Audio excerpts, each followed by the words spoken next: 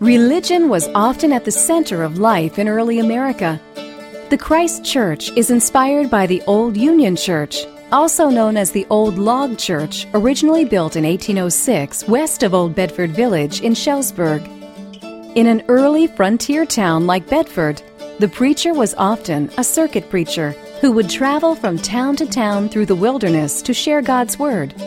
Before a church building was constructed, preachers would often hold services in homes, schoolhouses, or simply outdoors in the open. As time went on and communities grew, citizens would donate money and labor to construct a church for their community. Today, Christ Church at Old Bedford Village can be used for weddings, and period church services are presented here during select special events. Our church features a wine glass pulpit.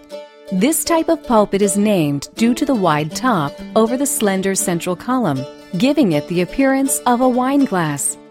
To the right of Christ Church is the village wishing well. This well stands on the site of the original well on the Gilson farmstead. The Gilson family once owned the land where Old Bedford Village now stands, and the well is one of 2 remaining structures from their farm. Feel free to toss a coin into the well and make a wish. The funds collected from the wishing well are used to support Old Bedford Village.